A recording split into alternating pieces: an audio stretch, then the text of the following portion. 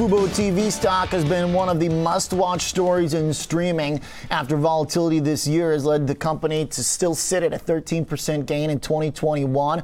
And since the last earnings, a stock that almost doubled in between reports under a little bit of pressure after the latest number, but a lot of analysts still remain very impressed. The CEO joins us again, David Gandler, co-founder and CEO at Fubo TV. David, thank you for being here as always.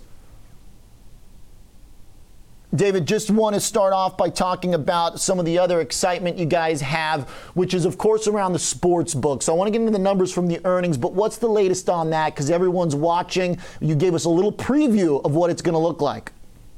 Yeah, no, thank you. We're very excited about the book. We're going through a regulatory process. Things are going as smoothly as one would expect, and we're still on target to launch the book in fourth quarter. So we're excited, and we thought to give you a little quick preview about the way we think we're going to change video and gaming. So it seems like the basic gist, as you and I have talked about before, is when I have my bets on and I've got my sports book set up, the streaming from your service is going to show me the things that matter to where my money's at, right?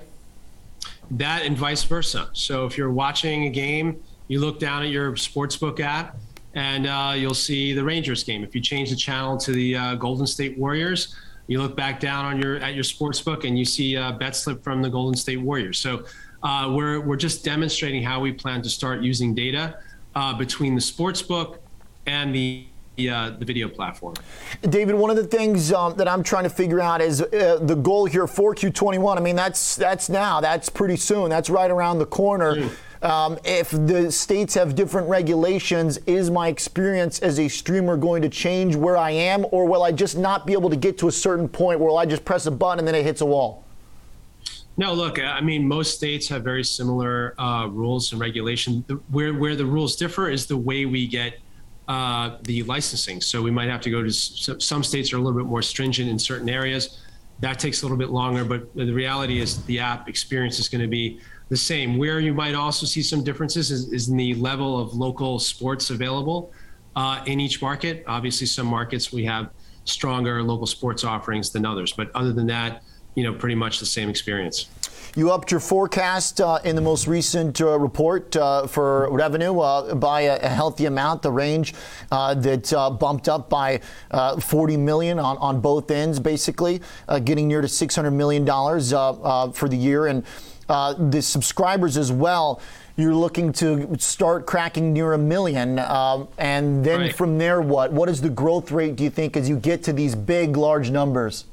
Yeah, look, I think as you rightly noted, we have been performing extremely well. I think in the first and second quarter from a net ads perspective, we have led both traditional and virtual MVPDs in that reporting, I should say, companies in terms of net ads. So we've had a rock solid first half of the year. We're now going into the NFL season. As you know, sports really starts to pick up in the third quarter. We're very excited about our current growth rate. And, given the number of people that are still watching cable, we think that we'll see solid growth over the next, call it 2 to 5 years. What will the average revenue per user, what will that ARPU look like as the growth rate continues from here? Should investors expect a fairly linear relationship, or will that, is that number in a sweet spot right now? What do you know about your consumer at this point? It's still being a fairly new company in the public realm here. What have you learned about what you can generate from each of your subscribers? Well, look, I think as you've seen, our numbers continue to improve from an ARPU perspective. We finished the second quarter with just north of $70, $71 and change, I believe. We believe there's more room. I mean, sports is tribal. It's not fungible, right? You can't, if you like basketball, you can't just go out and watch rugby. So we think there's more room in terms of pricing power. But we've also allowed our advertising business to do some really heavy lifting.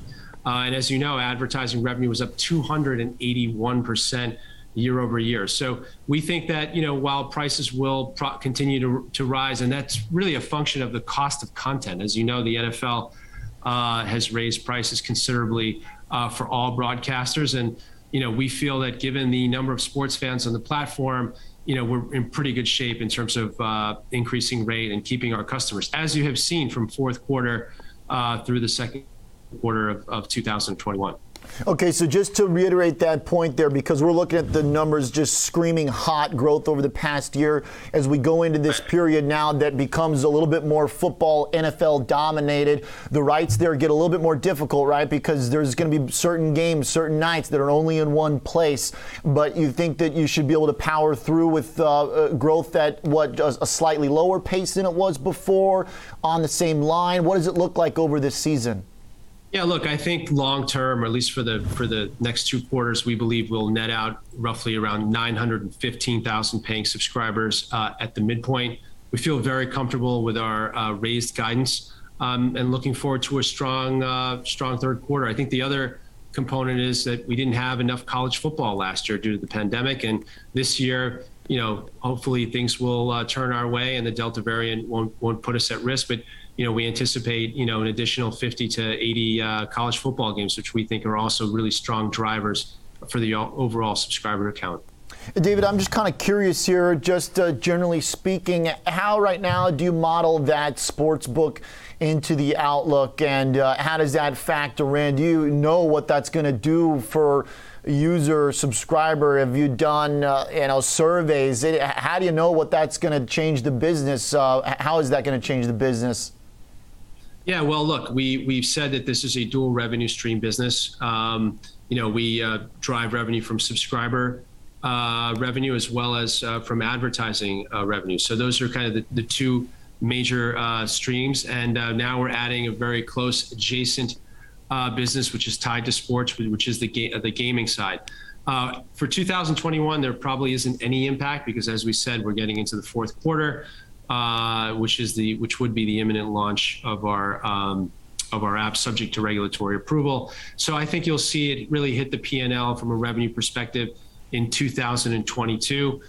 We have 4 licenses, I should say, with the inclusion of Pennsylvania, which is our most recent state. But we're looking to really sort of drive the licensing process and be available in as many states as possible in 2022. And so far, things are moving, I would say, relatively well. And, from a TV ARPU perspective, if you take the total amount of gaming revenue divided by the total number of subs, of course, not all subs will have access and certain states will not have access. But the way we're looking at it is that long term, we've identified $10 to $15 of TV ARPU. That's total gaming divided by total subs. We think it's going to be a pretty compelling business, and it also has a 50% gross margin associated with it.